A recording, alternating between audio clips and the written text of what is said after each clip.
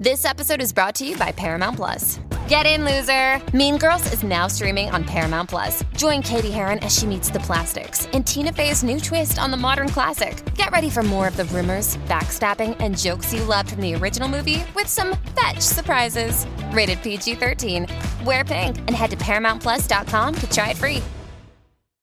On the new podcast, American Criminal, you'll learn about the fraud, theft, and murder that marks the dark side of the American dream. Like the Menendez murders. Was it two greedy kids who killed their parents for money, or is there more? Listen to American Criminal wherever you get your podcasts.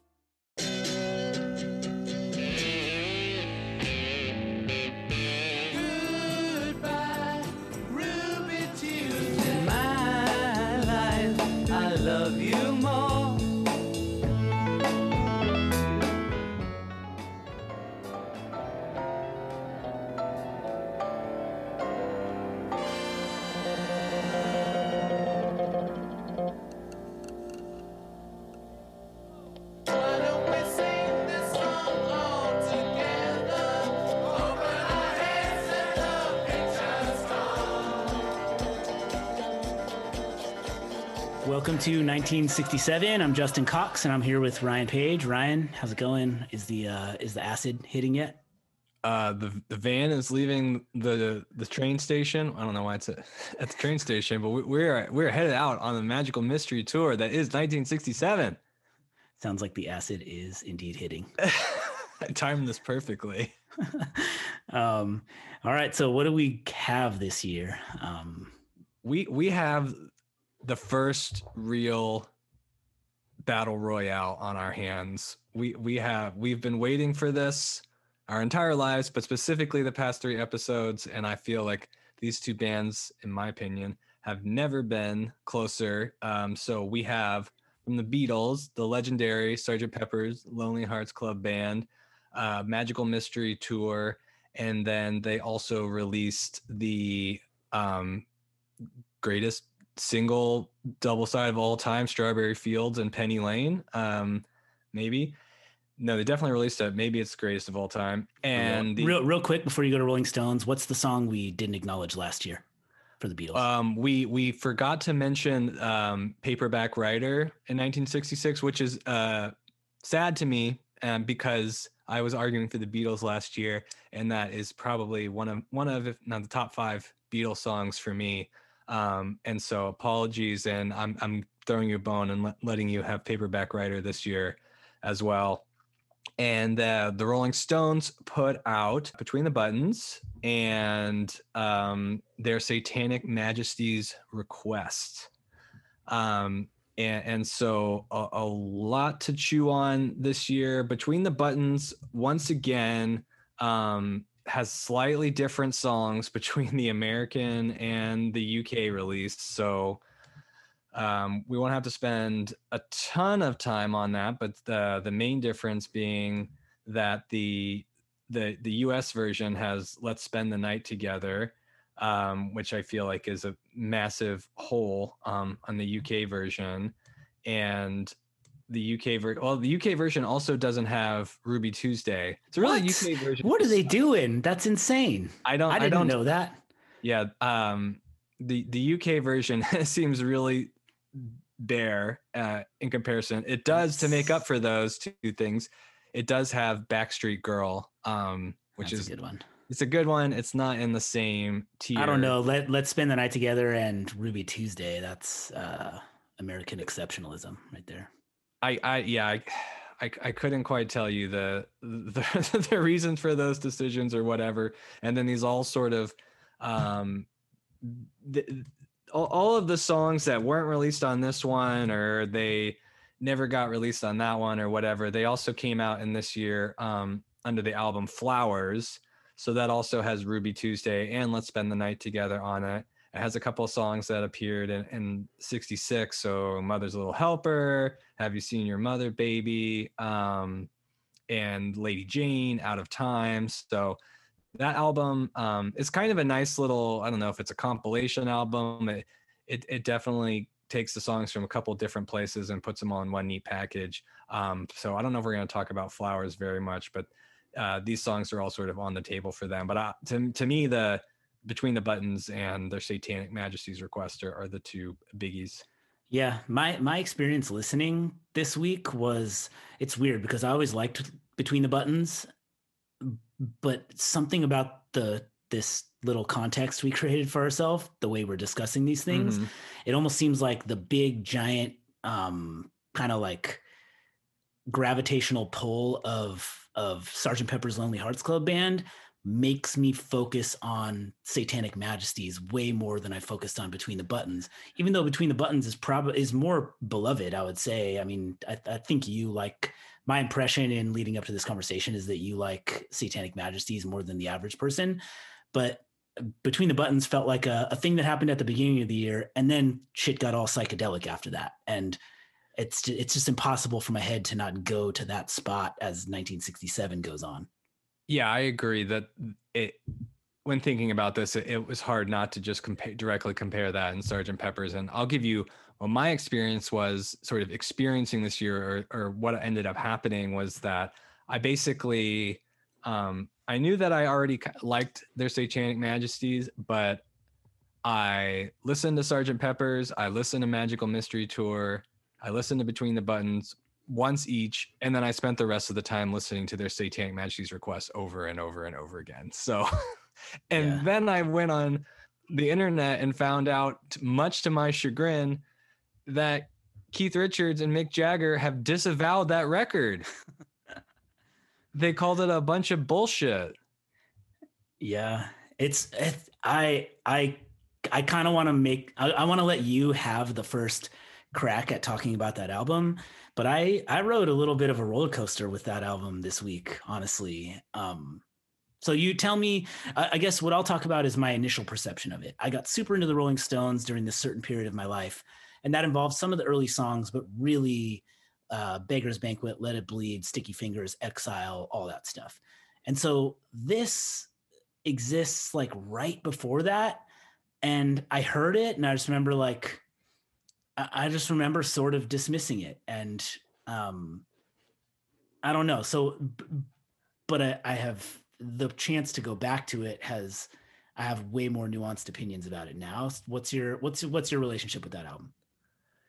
Specifically, my specific story with it, I mentioned this on one of the early episodes, that the only reason maybe that I would have been more familiar with it than you before now is that I'm a big fan of the Brian Jonestown Massacre, who are heavily, heavily influenced by the Rolling Stones.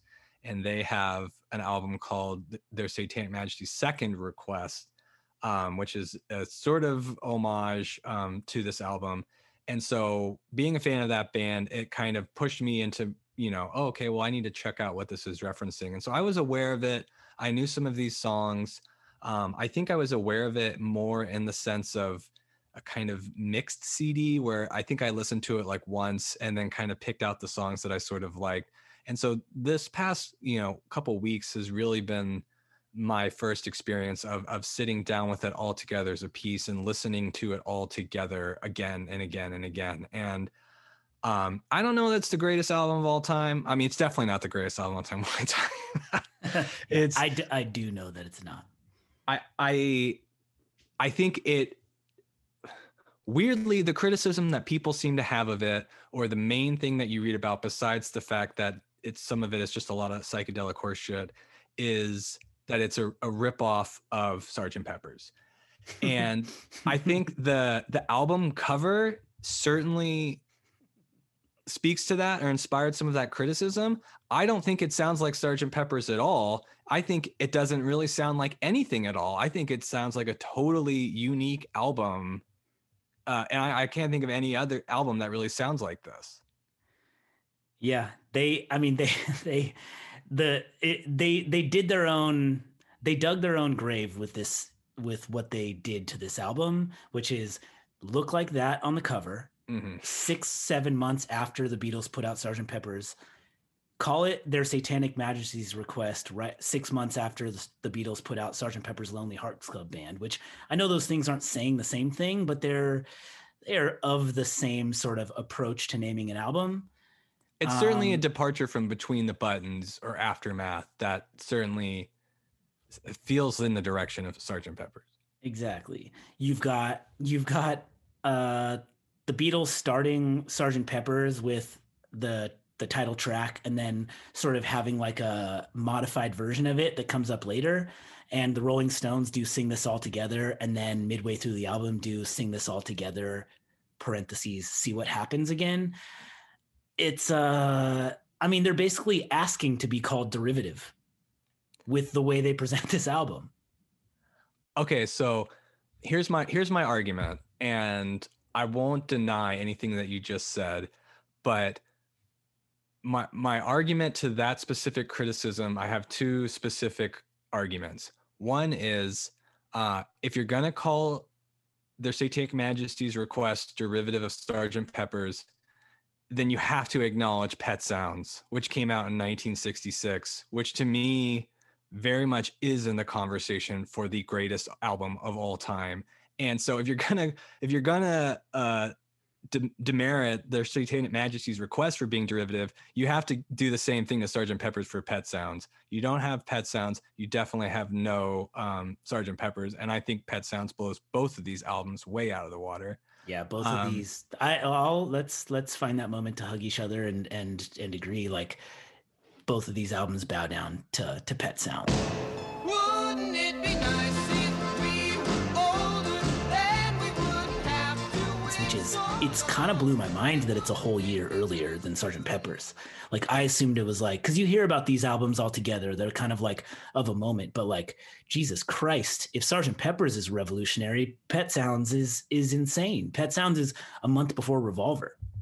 Yeah, it's almost like it took them that much longer to synthesize it and try to come up with something to match it. My second argument is that accepting, okay, let's say this is derivative.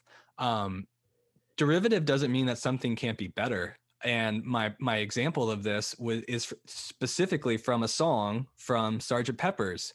The song is A Little Help from My Friends. What would you think if I sang out a tune? Would you stand up and walk out on me?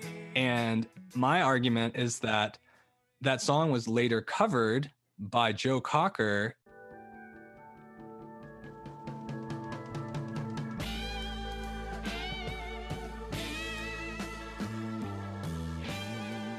To much greater success than the Beatles version. I think the Joe Cocker version of that song is way better than the original Beatles version, and nothing could be more derivative than a cover. So being derivative isn't always a bad thing if you come up with something great or good. And so those are my two arguments against the derivative accusations. That's pretty airtight. That's hard. I don't know. How do you feel about that song specifically? That's a little bit of like whataboutism. Yes, totally. But it's impossible to argue with. I mean, Joe Cocker version of With a Little Help from My Friends is insanely good. It's definitely better. And I like Ringo's version of With a Little Help from My Friends, but there's no doubt that that's better. Do you think that song, I'm kind of jumping back and forth here, but I want to talk about that song specifically because it's a very famous song. I love that song. Do you think that Beatles made that intentionally sort of monosyllabic or just kind of not dynamic? Like, I think Ringo's delivery is so like flat. I think we only think of Ringo's delivery as monosyllabic and flat because Joe Cocker's version exists. And it's like the polar opposite of that. It's like pure id, just a guy going out of his mind. Because if you really think about it, that's I mean, I'm not here to slander Ringo like you are. Like I'm not slandering. I'm just acknowledging that I like the Ringo version too. I know. I'm just trying to just trying to make you feel like an ass. I'm certainly. But I mean, most Ringo songs are like that, you know. This one is no less like that than a lot of Ringo songs. They're a little more direct and on the 4 count with their melody and words and everything. And then that Joe Cocker one is just that's a guy basically like having an epileptic seizure on stage and blurting it all out.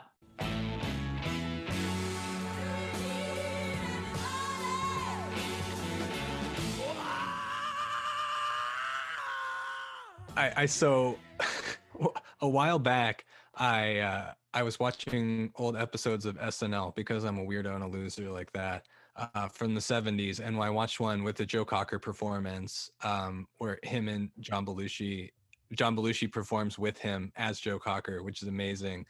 And I started typing a question into Google, and I typed in "what's wrong," and it auto-filled in with Joe Cocker. That was like your predictive Google text? Yeah, Google knew exactly what I was about to ask, and I'm not the first person to Google that. Oh my God. Which there's nothing wrong with Joe Cocker. That's just how he performs. The other thing, before we get away from, with a little help from my friends, that I'm confounded by, one of the reasons the Joe Cocker version is better to me is the simple changing of the line to "what would you do if I sang out of tune?" Why would the Beatles have the line be "what would you think if I sang out of tune"? It seems like such an obvious rhyme. That's really true. Honestly, I probably, God, I didn't even consciously know that was the case, and I've been listening to it this whole week. So there's something that's always driven me crazy. Back to Satanic Majesties. Okay, so I've made my point about it being derivative. Honestly, to me, change that title, change that cover, strip away a little bit of the masturbatory psychedelic, let's do shoehorn some weird stuff in here, and it's really not that crazy of a departure from what the Rolling Stones do. It's different for sure, and all that stuff I just talked about is that's all pretty substantial, but I, just like you, I'm not going to lie about it, I listened to this album like crazy this week, and I think it's because I had sort of low expectations of it. I listened to 2000 Man and She's a Rainbow and The Lantern and Citadel and Sing This All Together a bunch, and really that's almost half the album. And I know we're here to argue and talk shit out, but I kind of can't even explain it. Yeah, I think it's sad to say this sounds bad, but that's a failure in marketing. That is very much we are making the broke boy knockoff version of this thing that you liked 7 months ago. That's what it looks like. That's just that's red meat for a music critic to come out and be like, oh my God, the next best band in the world is making their rushed into the studio to make their version of this instant classic. Here's terrible. Here's what I think about that, and here's what I think happened, because I've had that similar thought. And kind of going back to Pet Sounds was not immediately beloved. It was not necessarily hailed as a masterpiece. It took some time for people to kind of come around to it, and it took people like the Beatles really championing it. And what I think happened is this album was sort of lost to time because Mick and Keith and the rest of the Rolling Stones didn't stick up for it, didn't stand by it. And the reason that they didn't, or no one cared, is because fucking Jumping Jack Flash came out 4 months later.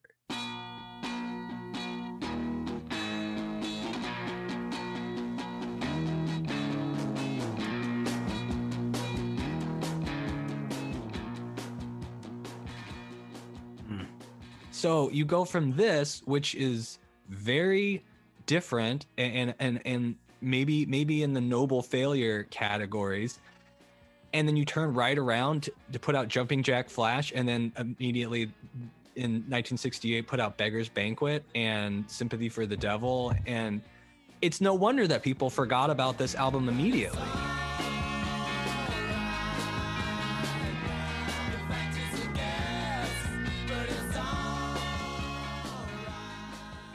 Yeah, it makes sense. But then what's weird is that later than that, and I'm sure this gets to like the like way later to the Brian Jonestown massacre and stuff, but like even as like in within a decade later, you have Robert Christgau. I think I wrote this down. The Stones would go back to the basics and never wander down these paths again, making this all the more of a fascinating anomaly in the group's discography, but basically speaking positively about it. Like the album has grown more favorable in the years. Yeah, without the help of the two leaders of that band. I think that is. I read some contemporary reviews of it, and I read a review from John Landau in Rolling Stone where he praised some of the songs, but overall he really didn't like it and just accused it of being a Sgt. Pepper's ripoff. And I almost wonder, you did a great job on your Jackson Browne podcast, kind of talking about what people thought in the moment. And I wonder if those critics had known that Jumping Jack Flash and Sticky Fingers and this stuff was coming, if they would have just accepted it for what it was. And maybe people at the time were a little more worried of like, oh, is this the Rolling Stones now? Like, yeah, that's true. Rather than, 10 years later, 15 years later, you got to be like, oh, okay, this is just a funky, weird, drug-fueled experiment / maybe kind of lazy / I read that part of the story of this album is that it was extremely rare in any of these sessions for all of the band members to be together recording it. It was almost totally recorded at without the full band, which is not unheard of for the Rolling Stones and will happen for them again. But part of that was that some of them were in and out of jail for drug possession charges, things like that. So that's part of the story too. Stuff that should actually just make the album even cooler than it already is, really. Yeah, I just, there's some kind of weird magic that's on here that is almost without even trying. And that kind of makes me want to circle back to Sgt. Pepper, because to me, everything about Sgt. Pepper feels forced and trying. Here's you had to bear this burden last episode or last year, which is that Revolver gets held on this pedestal and Aftermath just gets to be this scrappy thing with a lot of really cool original stuff. That's turned this year. Sgt. Pepper's is up on the pedestal and Satanic Majesties gets to be like this underdog, right? And so the good stuff in between the buttons. Let's not forget that. That's true. Yeah, I know. I know. But so Sgt. Pepper's, it was, what I have to cop to is that like you enter into it like, oh hell yeah, baby, we're in Sgt. Pepper's year. Like this is going to be, This is it. And then you're like, Sgt. Pepper's Lonely Hearts Club Band, baby, let's do it. And then you get to With a Little Help from My Friends, it's coming. It's so like, it's such like a quintessential Beatles moment as those two songs transition, whether it's your cup of tea or not. Lucy in the Sky with Diamonds, obviously iconic. But I'm like going to be pretty honest with it. Like you get a good amount of stuff that feels a little filler, like in the middle section of this album. This like the ultimate kind of first grand big concept album, because they're going like the Beatles are going by the name Sgt. Pepper's Lonely Hearts Club Band. Conceivably, like that's how you would interpret that if you see them all dressed this way and you see that cover and everything. But it says the Beatles on the cover. It says the Beatles. It says the Beatles, but they're sort of creating. They're kind of creating this world or whatever. But then, like, I don't know how much they said to initially like set that idea in motion, or if people just ran with that because there's all these characters on this album. But Lennon later says like Sgt. Pepper is called the first concept album, but it doesn't go anywhere. It works because we said it worked. Like there are a bunch of quirky people like Mr. Kite and Lovely Rita and Lucy in the Sky and Sgt. Pepper. But like the idea that these people all hang together and crisscross each other in some like invented reality, it's not there. And anyone who wants to try and say it's there is like connecting dots that don't exist, really. I mean, that's what I've always wondered about that. What is the concept here? That yes, like, okay, there's Sgt. Pepper's Lonely Heart, the song, and you have the reprise at the end of the record, but you can listen to this album 10 times and the connecting tissue is not immediately obvious. Like the songs definitely, sound like they should go on the same album, but this isn't Tommy. This isn't a rock opera. This isn't Tommy. It doesn't suck. Whoa, shots at the Who. I'm here for that.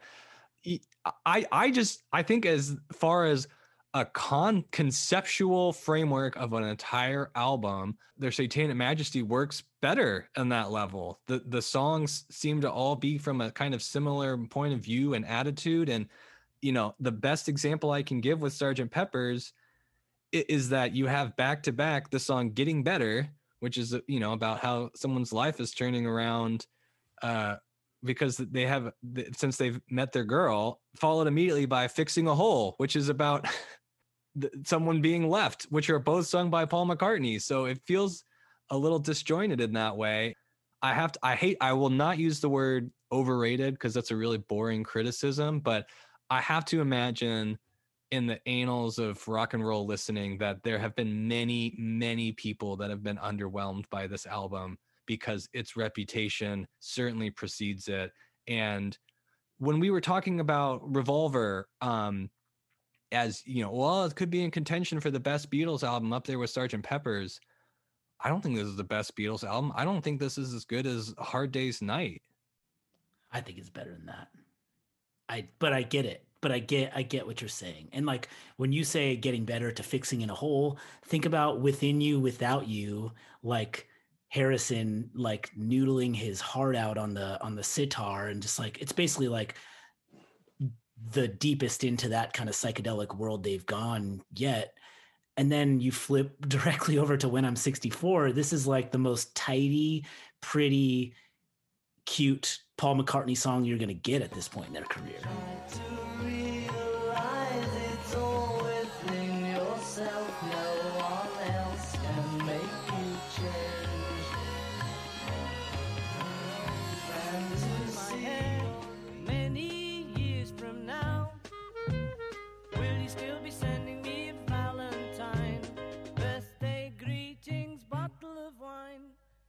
I was surprised re-listening to this album. I don't think I ever realized how Paul heavy this album is. There is a lot of Paul on this album. Yeah.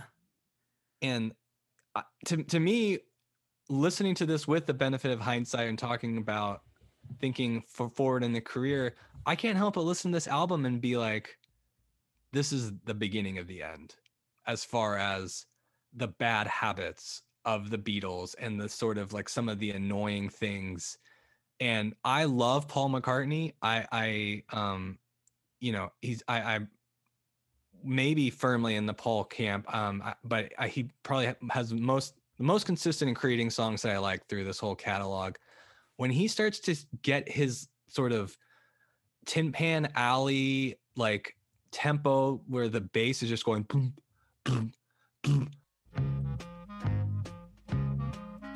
And I know like When I'm 64 is a beloved song that is, a classic for a lot of people. And I like that song. Okay. But that's like one example where it's just like this plodding rhythm back and forth. And it's really kind of cheesy and kind of like carnival-y. And to me, it works better than some of the future things and some of the like more B-sidey stuff on the White Album and whatnot. But I just like see that coming around the corner. How dare you with This Is the Beginning of the End? It is. You're a type of person who listens to plenty of music that people would say is annoying or grating or difficult. And the Beatles are good for being people who do things that challenge people. And that's what they do especially in the next album with the White Album. You know what's really challenging on this album? The song Good Morning. Yeah, no comment. If I'm going a little hard at Sgt. Pepper's, only because the bar has been set so high by the Beatles, and this album just doesn't live up to its reputation. Yeah, let me hit with some stuff. Sgt. Pepper's Lonely Hearts Club Band as the opening track, it kicks complete ass. It's so good. Yes. It's awesome.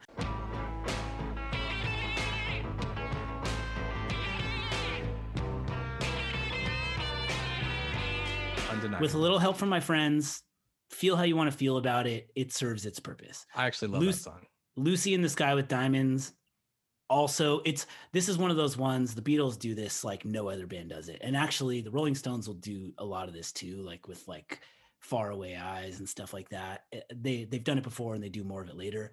But it's kind of this like restrained verses that don't do a lot for you melodically. They're kind of scene setting, and then choruses that just like burst open. Like Lucy in the Sky with Diamonds, it's like you're almost hearing kind of sitar laden poetry and some just really weird, memorable, borderline nonsensical stuff. And then you get this It's chorus. not borderline. It's nonsensical, but I don't know. This is another bad habit that is begun earlier, but has reared its ugly head on this album, which is John's quote unquote psychedelic songs, which the lyrics are just total absolute nonsense in a way that I don't mind nonsense sometimes, but they just don't, that for me, they don't touch me in any sort of way. They leave me completely cold. And this is one of those Beatles songs where it's like, maybe in 1967, this was totally revolutionary, but it's just really lame to me. Well, then you need to like switch up your acid dealer and like get it on vinyl or something. That's that. Do you know a guy? No, I don't. But when keep going with the track list. When it breaks open with Lucy in the Sky with Diamonds, just as that chorus, which I know is like, it's a little like directly on the nose to just like your chorus is basically the title straight out over and over again.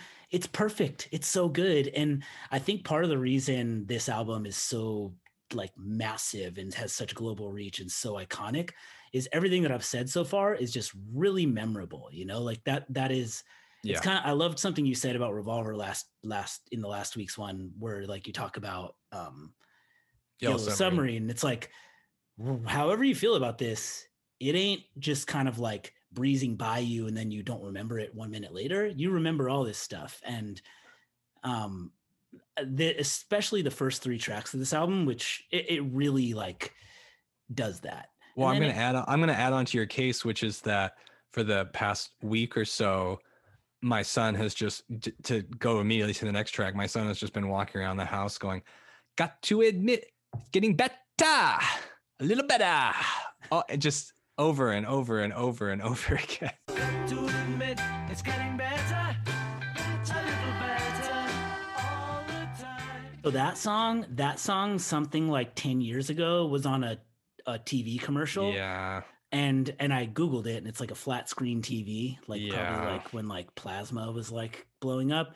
And honestly, I want to die when I hear it. I cannot do it. And I don't think it's fault of the song. I feel fine about the song, but that's an example of that being killed, which when we swivel back over to Satanic Majesties, I'll get to another example of that weirdly is the opposite feeling. But we also can't have a podcast go by without just bringing up the lyrics of Getting Better, which is Paul McCartney. I know it's a concept album, they're playing different characters or whatever, but saying how he used to be cruel to his woman and beat her, and it's just not good. It makes my skin crawl every time I hear it. But I do remember that commercial. How did the Philips Corporation think that was going to move TVs? I have had many a song ruined for me by commercials. I think I've managed to pull that one away from that horrible corporate feeling. But yeah, that sucks. I think that there's like a middle period of this album. Like I'm unoffended by, I like fixing a hole and she's leaving home, but I don't love them, you know, like I really like them, but yeah. I'm not here to say much more beyond that. I find songs like Being for the Benefit of Mr. Kite and Lovely Rita to be like, they do fit this world to me. I see that cover. These are people in it. Whether these are the types of songs I would love, they are Sgt. Pepper's songs, you know. Within You, Without You, we're in like primo 1967 psychedelia. Harrison, Noodle Away, we absolutely love you and adore you. When I'm 64 is this. When I'm 64 almost feels like Paul had a song tucked away in a notebook from 3 years earlier, and he's like, "Yeah, I'm gonna do this one. I can't do it." I want to say about Mr. Kite, which I feel like you just dismissedly last episode just crapped on Dr. Roberts, and that's how I feel about this song. Similar to the Rolling Stones at the last song, what is with the sort of circus theme for these like British guys in the 60s? Like there's some weird circus fascination that I just don't get at all. Yeah. Our guest today is also anti-Kite. Yeah, not a fan. This is just a weird, like, it's John Lennon just almost is like, yeah, Lucy in the Sky, that's a classic song. But other than that, until you get to A Day in the Life, it's like, where are you, John Lennon? Yeah, bro, we're building up to A Day in the Life. That's what we're doing. I mean, we're basically riding a very slow rising ramp to A Day in the Life. Not unlike like 3 years of GameStop stock. It's like riding a nice little low steady crescendo, and then you're gonna hit the last song on the second side of Sgt. Pepper's, and that's A Day in the Life. A Day in the Life is like top 3 Beatles songs, I'd say. A Day in the Life is amazing, and it kind of, we're going to get in a minute to Penny Lane and Strawberry Fields, which are not on this album but are part of this year. A Day in the Life is essentially a masterpiece. It's a 5-minute and 38-second masterpiece that is not equal parts. I guess John Lennon kind of anchors it, but you really get to hear both people. Where do you land on A Day in the Life? I mean, I love it. I don't know if I put it in my top 3. I don't know if it means quite as much to me as it sounds like it means to you, but I think it's a great song. It doesn't ever really get old. The kind of car crashy stuff at the end gets a little tired to me. Like if after a while, I just kind of want to listen to the song part of it and not so much the freak out like 1960s. Like, whoa, can you believe they put this on a record? By that, do you mean like the stuff at the very, very end, or the like symphony kind of crescendoing up into madness? Yeah, that. Okay. Yeah, but that's like a minor quibble. I still think it's, I'll agree with the term masterpiece.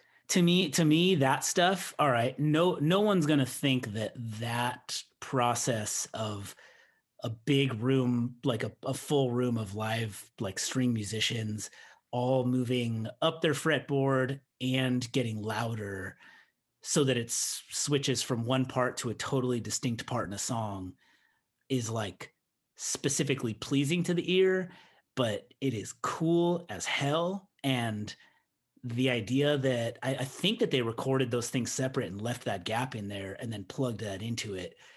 It's just cool. Like that's just that to me. Like you talk about like this album is like a weird album. It's a psychedelic weird album. And you can lob some accusations at parts of that being like a contrived version of a weird album. Doing that with like a big room of string musicians is weird, but to me is so cool and is so the things they give you before it and after it are so good and so pleasing and so interesting that bridge interlude, whatever that is, that you get twice is just like, hell yeah, give it to me. I want it. I agree. It works. Yeah. And it's cool. Lennon's vocals are just so perfect. I read the news today, oh boy,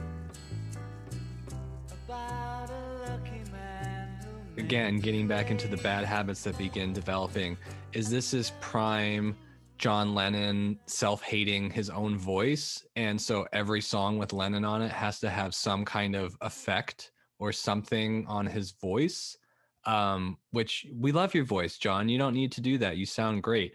Is that an interpretation by you, or is that like a documented thing that he felt that way? No, that is a well-documented thing that he was always going to the producer on these records, or the engineer, and trying to find ways to either put some distortion on his voice or double it up or echo it or something like that, because he did not. It's my understanding from my whatever vague recollection of Beatles history is that he it's hard to say someone like John Lennon didn't have a certain amount of self-confidence, but I think that is pretty well documented that he at times was trying to find ways to make his voice sound better or hide it or whatever. I think his voice sounds super cool in this, and I know something that's extremely well documented is the albums are that the lyrics are lifted from like the Daily Mail. Like these are news stories that he's sort of like turning into poetry. And it's like the idea that this is a song called A Day in the Life, and that's like pulled from an issue of a newspaper. And then you have this part where McCartney comes in later it's not pulled from that newspaper. It's what feels like a person waking up for a day in their life. I don't know how independent. I mean, I assume these were very independently written, but I don't know you just want to be in the room for how these two separate things come together and become this song. It's the coolest shit. Woke up, fell out of bed, dragged a comb across my head. Yeah, and that I just think that the story of A Day in the Life is that it works. Everything that you're trying to do, it works. I want to contrast what you just said about these kind of two different parts to the song getting better, which to me sounds like a classic example of someone putting two different songs together and just making one song the verse and the other song the chorus. Even though I really like Getting Better and it's like a catchy, memorable tune, I think it suffers from that because it just doesn't, the verse and the chorus don't quite fit together. They just kind of sound like Paul McCartney threw two different songs together. We're in A Day in a Life. They sound completely different and it just totally works. I don't know if there's a reason why. If you had to pick your favorite, what would you pick? Lennon part or McCartney part? Definitely the Lennon part on this song. I think the Paul part again is a little bit more of that. I don't know, more stock Paul McCartney, whereas the Lennon, I don't know where it comes from. It's so pure and iconoclastic, and just his singing, the melody, quality of the recording, it's all great. One of the things I wanted to say, or that you brought up, is that when we were coming into this year, I was fully prepared to like throw down the gauntlet. I really wanted to bash some heads, and I was really going to make a full-throated defense that the Rolling Stones won this year. Screw Sgt. Pepper's, blah, blah. And then I was like, wait, the Beatles released the Strawberry Fields Penny Lane single this year? Damn it. Let me take you down, 'cause I'm going to Strawberry Fields. Penny Lane, there is a barber showing photographs of every head he's had the pleasure to know. There's no way, like, okay, maybe if I wanted to like have like a TKO, I could convince someone that, Satanic Majesties has some like dark magic stuff going on that just like propels it past. But when you just drop that along with the other, like, Magical Mystery Tour is a really weird thing, but it also has some classic great songs on there. Hello Goodbye, Baby You're a Rich Man gets thrown on there when you kind of have the weird sort of compilation version of it all. Yeah. And at that point I'm just like, okay, what am I doing? Like, it's a noble cause to take on arguing for the Rolling Stones on this. And honestly, I found way more sympathy for it in this year than I did in some of those early Beatles years, where it was like the Beatles putting out two of the biggest albums in the world and the Rolling Stones with like a 4-song EP, like, of course. I have no sympathy for that. The idea that, like, to me, I haven't brought up Penny Lane and Strawberry Fields much yet, because like I'm interested in this conversation comparing these two albums and talking about Between the Buttons and Magical Mystery Tour. But like that Penny Lane, Strawberry Fields, like basically double A-side thing is just like the slam dunk you throw down at the end. Like, yo, dude, get out of here. What are you talking about? Yeah, that is the trump card. Absolutely. And I think even going back, I don't know if this is fair or whatever. Part of the reason I don't like Lucy in the Sky with Diamonds that much is because I just wish it was Strawberry Fields. I just think Strawberry Fields is like the version of that song that's better. I get that that's like a version of that song that's better, but I don't think Lucy in the Sky with Diamonds is one of the two worst songs on this album. No. What would be the two songs you bump from Sgt. Pepper's and sub with those? Well, I mean, I don't know that you need to. I know you don't need to. The idea we have of Sgt. Pepper's Lonely Hearts Club Band as this like all-time album, my experience with it this week is that of course it's amazing, and of course it's memorable, and of course it's like trailblazing, unique, but it kind of, if you enter into it with that idea, it doesn't deliver on that. And I think that honestly, if those two songs were on it in place of a couple of songs, it is that. Those two songs are insane. I could do without the whole B-side of Sgt. Pepper's, to be honest. Like there's some songs I like on that, okay, but the A side to me is song for song great. And the whole, pretty much the whole B-side minus A Day in the Life, obviously kind of forgettable to me. And so I don't know if it'd be too, I would definitely get rid of Good Morning. And honestly, like, yeah, I'd probably get rid of Good Morning and Mr. Kite, although I don't love Lovely Rita either. But yeah, I don't know that you need to, because they didn't feel the need to. They just felt like, okay, cool, we're just gonna release the greatest like single of all time. Which of those, like in your brain, is the A side and which is the B side? I feel like Penny Lane is such a, it's kind of the same thing you're talking about with A Day in the Life, where it's like, it maybe doesn't transition as smoothly as that, but it's such a perfect kind of counterpoint to Strawberry Fields. I think it works better as the B-side, even though I think it's just as good of a song. I am here with Elizabeth Nelson, who is the host of the Looking for the Magic podcast with Amy Rigby. She's also singer and songwriter behind the DC garage punk band, The Paranoid Style. She also drops these kind of tweet-length bits of music criticism and that I absolutely love on Twitter. And I don't know if you do that with some kind of like set frequency or just when they hit you, but they're directly up my alley, and I'm super excited to have her on this show. How's it going? It's wonderful to be here, and it's certainly a thrill. Pretty wild year for these two bands, Beatles or Stones. Who do you got? So for the year 1967, I think I would be labeled a transparent lunatic to pick any band other than the Beatles.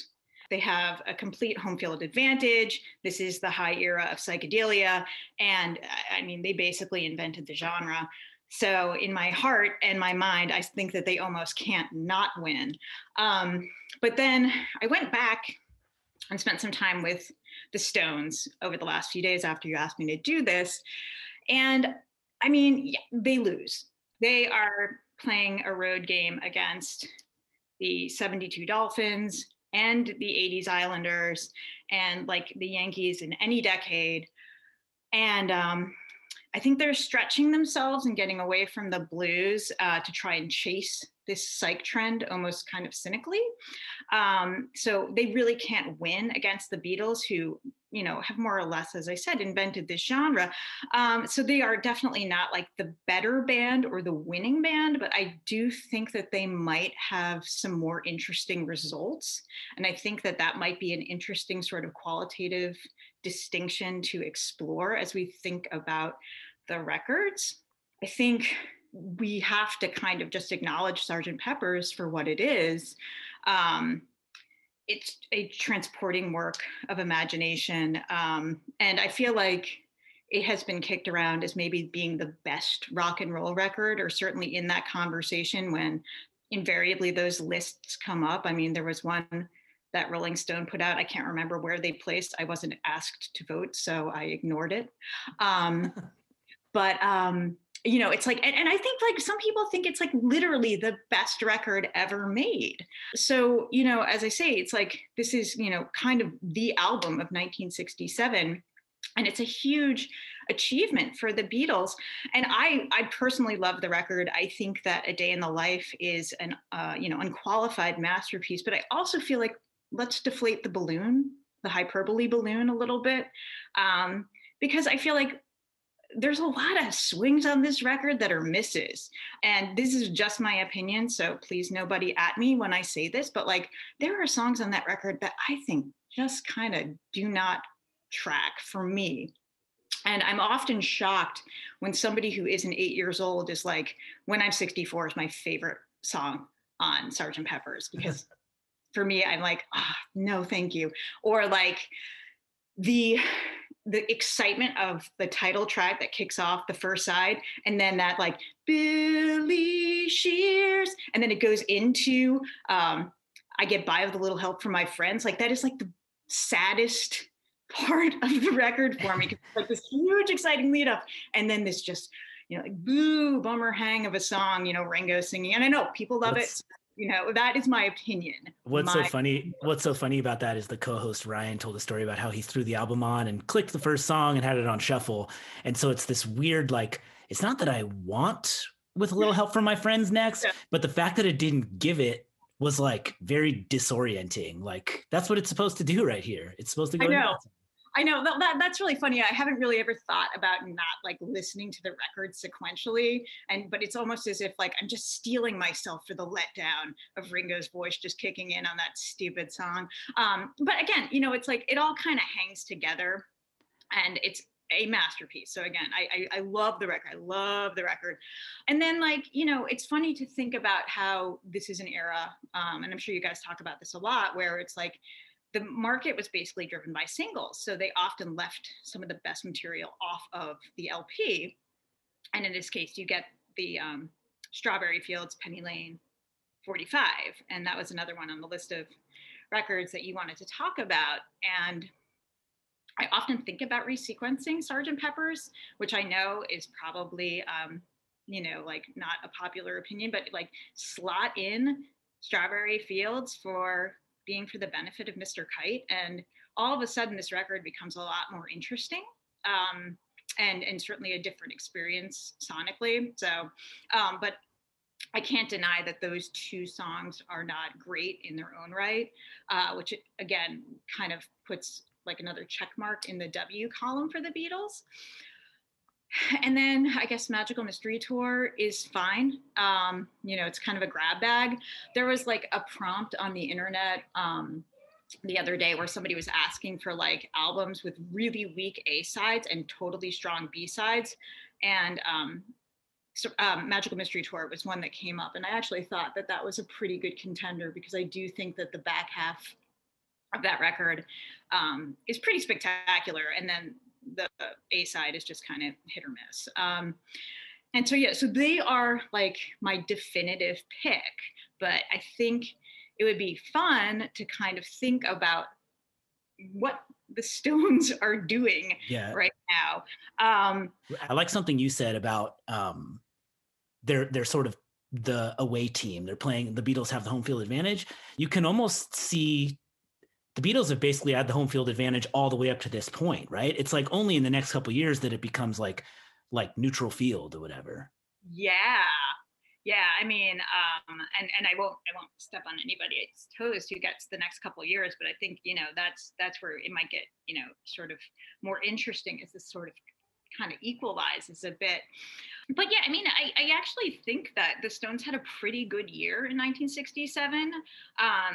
You know, they put out Between the Buttons, which I think is actually a pretty remarkably effervescent record for the Stones at this point. And it actually sounds like they sort of channeled that light feeling of Rubber Soul, but actually kind of revved it up a little bit. And like, there's some really awesome songs on that. I think like Connection is one of my favorite songs. I actually, you know, this is disgusting, but I actually tweeted about Connection if you're interested in checking out that. You didn't want to say that sentence out loud, but well, it's like, how fucking lame is that? Like, I tweeted about Connection, but I do think it's a great song about, you know, love is refracted through the idea of a drug deal. And then like Let's Spend the Night Together is just a killer single. And I think as like stupid single entendre songs go, this one might be the best in the genre. Like Ed Sullivan made them change the lyric when they performed to Let's Spend Some Time Together, which did literally nothing to change exactly what they were talking about. So, you know, I think it's like Between the Buttons is a lot of fun. It's short, and it feels like a forerunner to Get Happy, which is a record that I love, Elvis Costello's Get Happy. Yeah, I just think that, and I mean, I guess, you know, critics have now sort of come around to saying like Between the Buttons is really good, probably a top 10 Stones record. And then we have their Satanic Majesty's Request, which I thought it would be sort of interesting to discuss as kind of this remarkable inversion of Sgt. Pepper's, where it's like Sgt. Pepper's, you have this collection of songs, most of which are like dyed-in-the-wool standards, and then you have their Satanic Majesty's Request, and as I say, you know, they're sort of trying to cynically capitalize on what the Beatles are doing. So if you think about it as this kind of weird mirror image of Sgt. Pepper's, like it's a critical failure of an album, but it actually has like 4 really good songs on it. And so Sgt. Pepper's is a great record, and history has been very kind to it, and it's, you know, this critical darling. It's everybody's favorite record. It might be the best record ever. But as I say, there's some like not great songs on there. There is some kind of filler that I, again, personally just feel like, you know, is not their strongest material. And then on the other side, you've got their Satanic Majesty's Request, which I think, you know, has been sort of healed over time by critics, but still is kind of considered sort of like a B- sort of Stones effort, maybe a C+. And, you know, it's got a ridiculous cover, and there's a lot of material on there that sounds dated, but there's also like some really, really strong material. So I actually think, like, when we think about 1967, yes, the Beatles win, but they were both putting out some of their best and their worst songs. And so I think that, you know, we should be sort of thoughtful about how we consider what the Stones were doing. Because as I say, I think like the songs that I had identified as being great on that record, on Satanic Majesties, is 2000 Man, 2000 Light Years from Home, She's a Rainbow, and The Lantern, all of them Stone Cold classics. Absolutely. So, and I think that's some of their best material. And so I don't think that we can just discount the fact that, yeah, they were going in, they wanted to trend chase, but what would have happened if they had gone the space rock route instead of, you know, doing the blues thing? And as you know, you brought this up, like, things are about to change. Like, let's see what happens in 1968 when the Beatles try to strip it back. I'll be very interested to see how that matches up with the Stones, who are doing that very well. And I also just think that Stones trend chasing cynically, okay, that's kind of lame, but, you know, like, they are adaptable, and they do lots of different genre experiments, and I think that's really cool for a band. And obviously, I mean, tragedies aside, they're still together. And you know, the Beatles broke up pretty shortly after. You know, it speaks to how much we orient these things in our mind as like our ideas of them. Like, basically what you describe is like, I put on Sgt. Pepper's, this quote unquote masterpiece album, and realized there are some songs on here that are really not much for me at all. And then I put on Satanic Majesty's Request, this thing that came out like 6 months later and looks like a knockoff version of the other one, and learned, oh wait, this has like 4 or 5 amazing songs on it. And it's like that all speaks to like the starting point of the listening process, right? And the sort of realizations you have through it. I think that's a cool way to put it. I can't even imagine like trying to put out 3 records in a year, or, you know, whatever their insane amount of output was. I mean, what did they take 4 whole months to do Sgt. Pepper's? I mean, like, that was considered just so extravagant and indulgent. Or, I mean, like, it was, I think maybe it was like 6 months or something, but they were, you know, doing these things in like a day. So they're all geniuses, and they're all winners in my heart. But I definitely think we have to just kind of give it to the Beatles this time. Sorry, Mick. Sorry, Keith. They'll be all right. Sorry, Brian. Well, I'm like psyched, because it's like, okay, so now they've won, but you know, what happens next year? I know. We'll see. Yeah, I know. Well, it was super cool talking to you about this. I love reading your thoughts about music, and it was fun to hear them in this way. Where can people find you on all that stuff that you think sucks, that you don't want to plug but should anyway? Yeah, no, please check out my connection tweet. I am at Paranoiacs. My band is the Paranoid Style. We're on the Bar None Records label.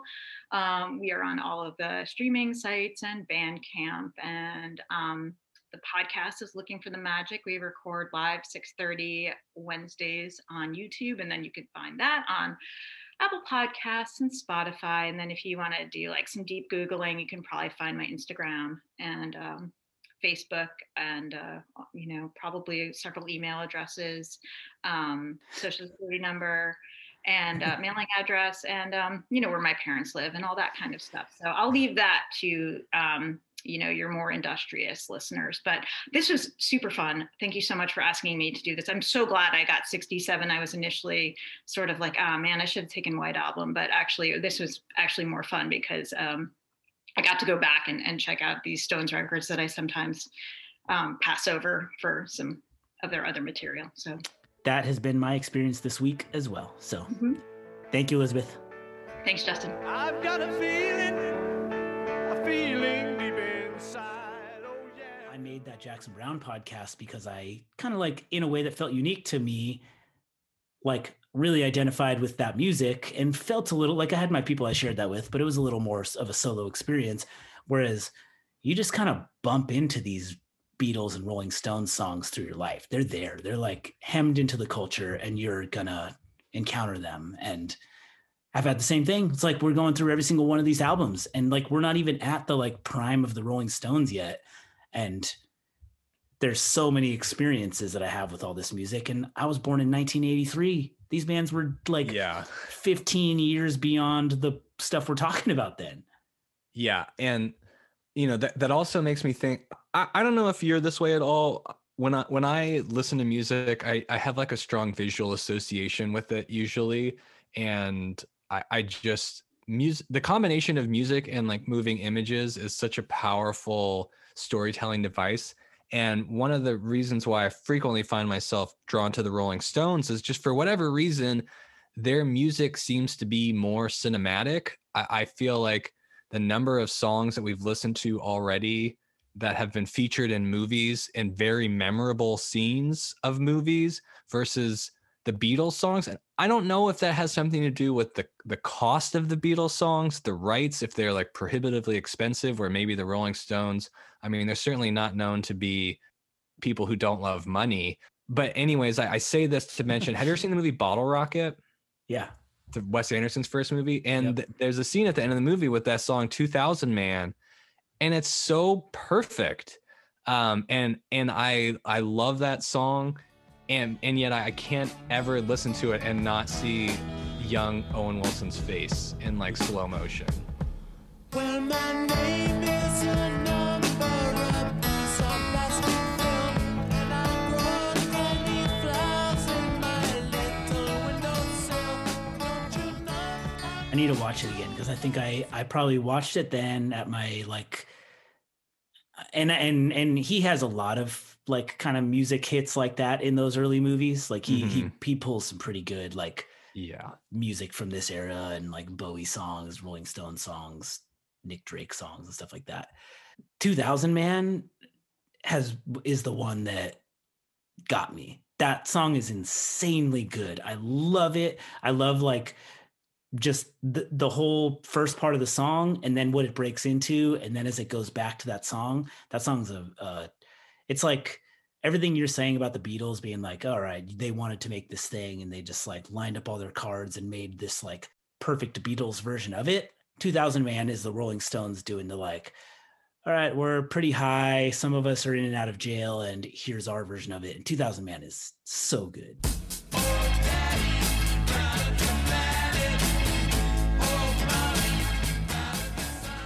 And I also think this goes back to, though, what is the concept of Sgt. Pepper's? Like, if you want to say it's, oh, they're this band that is the Sgt. Like, what does that mean? What is the? I feel like their Satanic Majesty has a much more specific through line of this sort of cosmic. It's like a combination of things like cosmic and outer spacey with like being medieval yet futuristic. And it all feels like even if the lyrics, you know, aren't like telling a specific story from start to finish, they all feel like they fit together. And so 2000 Man, I feel like really plays into that and really kind of sets a certain tone for the album. And I don't know, I just love that song. It's one of my favorite songs. They have 2 songs with the word 2000 in it and stuff, but I disagree with that. Like I don't think that thing doesn't all hang together thematically to me. Yeah, maybe not. I mean, but they also aren't trying as hard, so you're not going to hold them to it as I don't know. It's thematically so much as it is like sonically. You know, Yeah, that's true. They're not jumping. Like when you have on Sgt. Pepper's a song like "When I'm 64," and even with a little help from my friends, which is a great song. Like those don't go with some of those other songs, or at least they don't feel like they do. And if you didn't tell someone that Sgt. Pepper's was a concept album, I don't think that people would think of it that way. Whereas Satanic Majesties, I feel like you can pretty much put that on from start to finish, and it all just kind of flows into each other. Now, maybe that's unintentional. Maybe that's just me enjoying it more so than apparently Keith Richards and Mick Jagger, which is a great disappointment to me. but that's kind of how I feel about it after a week of listening to it. Like, you take it like song by song, you know, there's just mega hits on Sgt. Pepper's that it's going to be hard to contend with. Well, before I want to come back to Satanic Majesties a little more, some like specific songs on it, but a quick final Beatles thing is, I do think that they get some credit for John Lennon like saying this. I mean, we told people this was a concept album and they ate it up, and you know, it's really not. It's like he basically cops to it. And then this thing that I read that is just like some good, like real, like demented John Lennon stuff, which is at the end of a day in the life, a 15 kilohertz high frequency tone is heard, and it was added at John Lennon's suggestion with the intention that it would annoy dogs. I love that. I mean, that is my favorite aspect of John Lennon, or whatever. His just sort of, he doesn't seem to have very many illusions about a lot of this stuff, and maybe that was a pose in its own way, and his sort of cynicism definitely like can rub people the wrong way. But I appreciate the fact that he maybe that goes back to speaking to his own sort of self-loathing, or, you know, not liking the sound of his own voice. But it never felt like John Lennon was like blowing smoke up his own ass. Nope. He's saying whatever. All right. So to the point of Satanic Majesties, I will say, like, I listened to that album more than any other album this week leading up to this. I listened to it constantly. I walked around my house singing 2000 Man and She's a Rainbow and Citadel and The Lantern. I listened to it a ton. I loved it. I'll talk a little more about those specific tracks in a second, but something I wondered going in, since it was sort of like an album that was a little bit panned by the leaders of that band and everything, is I wondered, so the Beatles have that one album, right, which is all #1 hits by the Beatles, right, and the Rolling Stones equivalent is called 40 Licks. And I wondered, like, did this album have, I thought maybe like this album has no songs on 40 Licks, but it does. Do you have any guess what's on there? I would guess She's a Rainbow is on there. And then you got it right. Will you tell me how many? Is that the only one? That's all that's on there. Yeah. So I think this is a classic example, and we've talked a lot about undertaking this podcast and how much research do we want to do, and did we want to know every single thing about these bands, or do we just want it to be the two of us sort of talking and coming at it from where we are? And this is a perfect example of, like, I wish I had never Wikipedia'd this album. I would be so much happier in my blissful ignorance of just like, yeah, this is a crazy psychedelic album the Rolling Stones made. Some of it doesn't work. A lot of it is fucking awesome. And something about just knowing that they themselves felt that it was haphazard and kind of lazy, is disappointing to me.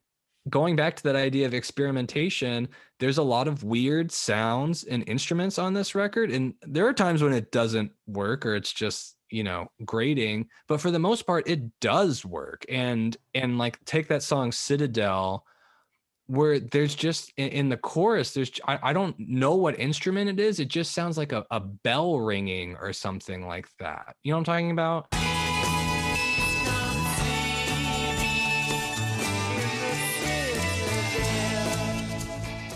That to me is so cool, because when you listen to a lot of music and then when you try to learn to play music and you like see the man behind the curtain, and some of that stuff loses its magic. And so whenever you can listen to something, you're like, I don't know how he's doing that. I don't know what that is. It's super magical. So She's a Rainbow. My experience with She's a Rainbow, I never listened to 40 Licks. I barely listened to this album in the past when I was younger, when I was getting really into Rolling Stones. And this is so funny to me because, like what I said with Getting Better earlier, where it was like on a TV commercial, I'm in the job that I do, like during the day, communications and graphic design and things like that. And so for whatever, like our tech overlords have decided that the type of algorithmic marketing I'm going to get is like Adobe Photoshop and Illustrator and stuff like that. And I swear to God, for the last 6 months, I have been getting served up this commercial, but it's this cool looking commercial with this like girl walking on a subway, sort of like photoshopping things with her mind, to She's a Rainbow. And it's sick. I love the song so much. And honestly, I had no idea when I put on Satanic Majesty's Request this week that I was going to hear that song. And that song, and like, having read up on it now, like Brian Jones is playing the mellotron, just sort of like the really kind of rigid sounding piano, like sound. That's a masterpiece of a song. I got it. That's definitely one of the all-timer like piano runs.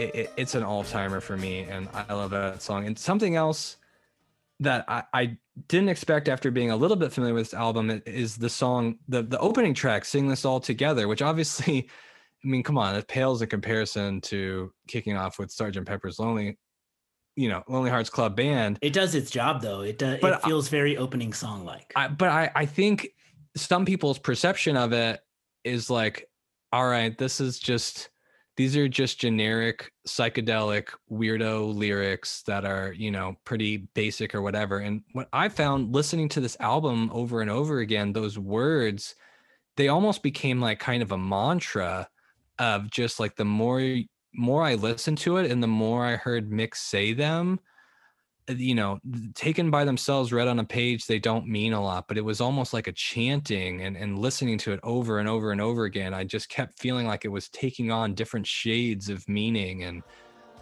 Sing This All Together is a kick-ass opening track.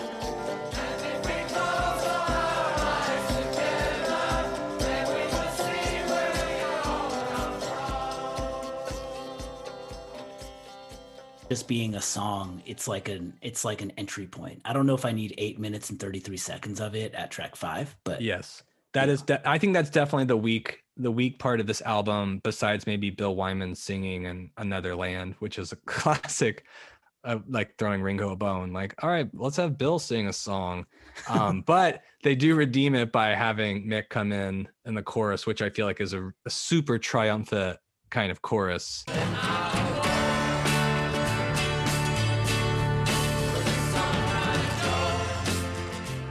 And something that needs to be said about this album, that needs to be said about the Rolling Stones, that we haven't talked about very much at all on this podcast, is the thing, or one of the things that takes this album to a different level for me, is Charlie Watts.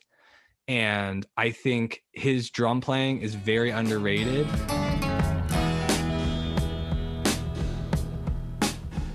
And maybe even in a similar way to Ringo's, in that if you listen to this album, You're not going to get a ton of flash or substance. You might not even notice the drums the first time through, but listen to it a couple times and listen to the drums, and you'll hear the rhythms and things that Charlie Watts playing. They both do the job of holding these psychedelic, weird songs together, but also like experimenting a little bit too. And I think that his rhythm and his drumming on this album really is like the shoelaces, just like keeping this whole thing together.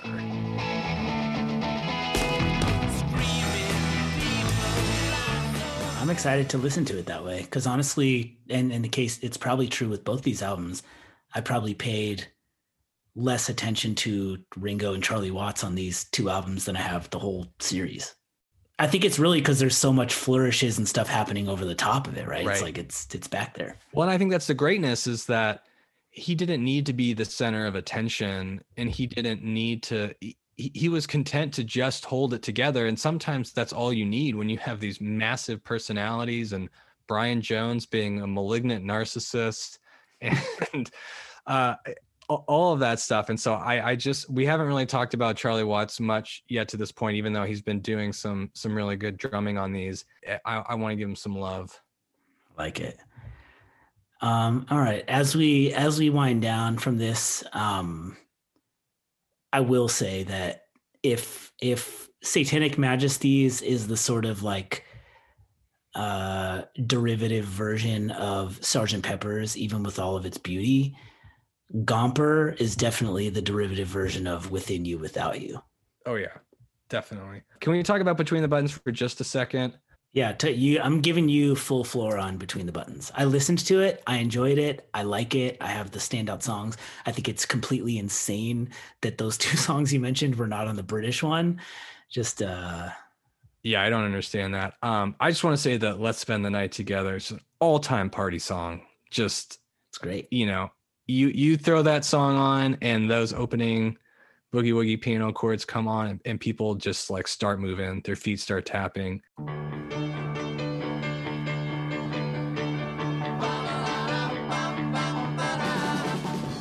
A lot of this album is just kind of whatever to me. It's okay. It's enjoyable, but it's not something that's like, okay, I'm going to listen to this all the time. Although I hadn't been super familiar with the song Who's Been Sleeping Here until deep dove into Between the Buttons, and I really like that one. I like Miss Amanda Jones as a kind of just like rockin' barn burner.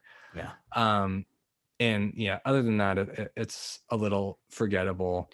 In its weird way, you have the Rolling Stones doing this thing previous to this, and then you have everything the Rolling Stones do after this, and this feels like Between the Buttons and Satanic Majesties couldn't be more different. It's like this weird little like, what are we gonna do? Who are we gonna be? Type year. It feels like. Yeah, that's kind of the Rolling Stones for like the past 3 years. Almost feel like they keep putting out these albums that they're like somehow have like 3 leftover amazing songs from their previous album, and then write like 9 more songs to like fill in an album. And so the other I really like She Smiled Sweetly. That's a pretty great song, and I think it's a lot more solid than some of the earlier releases from them from like 65 or 66. Like I think it's probably better than Aftermath. I think it falls victim to the format we've created for this podcast, honestly. Just like put out these 2 other very psychedelic albums, and it's hard. It's a different thing than that. It is a different thing, but I also feel like just having Let's Spend the Night Together and Ruby Tuesday on an album, it justifies anything else. It does. No, it's great. It's so good. It does. And honestly, like the reality is that the format we've set for this podcast isn't the format in which we live our lives, you know? Damn right. And honestly, of all of these albums, like prior to undertaking this project, I probably listen to Flowers the most. Yeah, Flowers is great. Like let's do like a 1, 2, 3. You're about to hear a little clip from Lady Jane right now because it's so good. My sweet Lady Jane. My sweet Lady Jane, when I see you again, your servant am I. Yeah. Yeah, it's got Lady Jane and Out of Time, Backstreet Girl. Does Flowers have Sitting on a Fence? Yeah, it's the last song on Flowers. It's a perfect song. It's an amazing song. Can we talk about Magical Mystery Tour real quick before we? Buddy. I rented it on DVD and I watched it. Oh yeah, please do tell about the. Speaking of bands disavowing things, we talked about movies as and some of these things as like record label cash grabs and things like that. Magical Mystery Tour looks like it was shot in one day. They drove this bus around, these songs played, and these people frolicked around on hills and stuff. And the Beatles are effortlessly charming and interesting and fun. And I think that you don't need to script anything for them. They'll just do whatever, and they're going to be, they're magnetic in that way. And that's what this looks like. It looks like this movie is nothing. We have these good songs because these guys are incapable of writing uninteresting songs. It's otherwise just a bunch of B-roll pulled together to make a movie with this music, and with a bizarre amount of Ringo and his super British mom. His super British mom is heavily involved in it. She gets matched up with a very British man on the bus at some point. They look like they get married out on a beach or something. And that's when my kids walked into the room. It's really weird. And I don't see why it needs to exist, but I'm glad I watched it. Yeah, I think that was them really trying to make a concept album, like thinking, okay, we're going to make a concept album and we're going to make a movie to go along with the concept album. And it just didn't work. And I think that, if I remember right, one of the reasons that it had so much Ringo in it is that the other Beatles, like, pretty quickly just got fed up with the movie and were just like, this is stupid. And what are we doing? And Ringo is such a good natured, like, jolly fellow that he just kept showing up and kept doing, whatever they asked of him. And so I think that's why there's so much Ringo in it. But we had talked before when we drafted, was sort of like, oh, 1967, you're getting Sgt. Pepper's, nice, good for you. Oh, also Magical Mystery Tour. And, I think we're being a little hard. If you're going to include this sort of, I don't know what you call, there was a version of the album that was just the soundtrack to the movie, which I think was only like 4 or 5 songs actually. And then they went back and they added these singles to it. And so, I mean, it's actually kind of amazing. Like, you have I Am the Walrus into Hello Goodbye, which Hello Goodbye is just, love that song. Strawberry Fields, Penny Lane, Baby You're a Rich Man. That's a hell of a fucking run for an album that is kind of like we were laughing about. Yeah, I think and you have All You Need Is Love. These are iconic Beatles songs. Baby, you're a rich man. Baby, you're a rich man. All right, cool. Well, let's shut down 1967, and next week we're going to do 1968, which is White Album and Beggar's Banquet. One album each, although one of them is a double double record. I'll be representing the Beatles again, and Ryan will have the Rolling Stones with Beggar's Banquet, and that's going to be fun. I think. Can we cue in Sympathy for the intro to Sympathy for the Devil right here? I feel like it's. I can hear it coming. I can hear. Give it. We'll do it. All right. Cool. Well, this was fun. Hey, search Beatles and Stones. Subscribe to this podcast. Rate, review it. All that stuff. Email us. You have anything to say about John Bonham? He's all right. I wish he was still alive. Talented chap. Yeah, it's true. All right. Well, excited to do it, and I'll see you next week.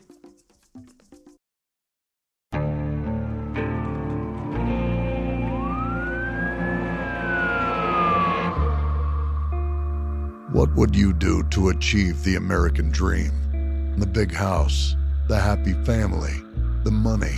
911, what's your emergency? Would you put in the hours? Would you take a big swing? What's the problem? What's the problem? Would you lie? Would you cheat? Were they shot? Were they shot? Would you kill? Yes. My mom and dad. My mom and my From Airship, the studio behind American Scandal, comes a new true crime history podcast.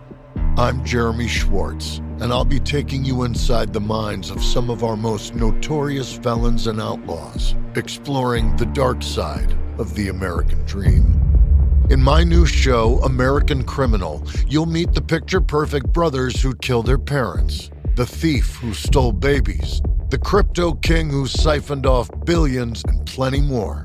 From assassins and gangsters to killers and con artists. Whatever the case, whoever the criminal, you don't know the full story.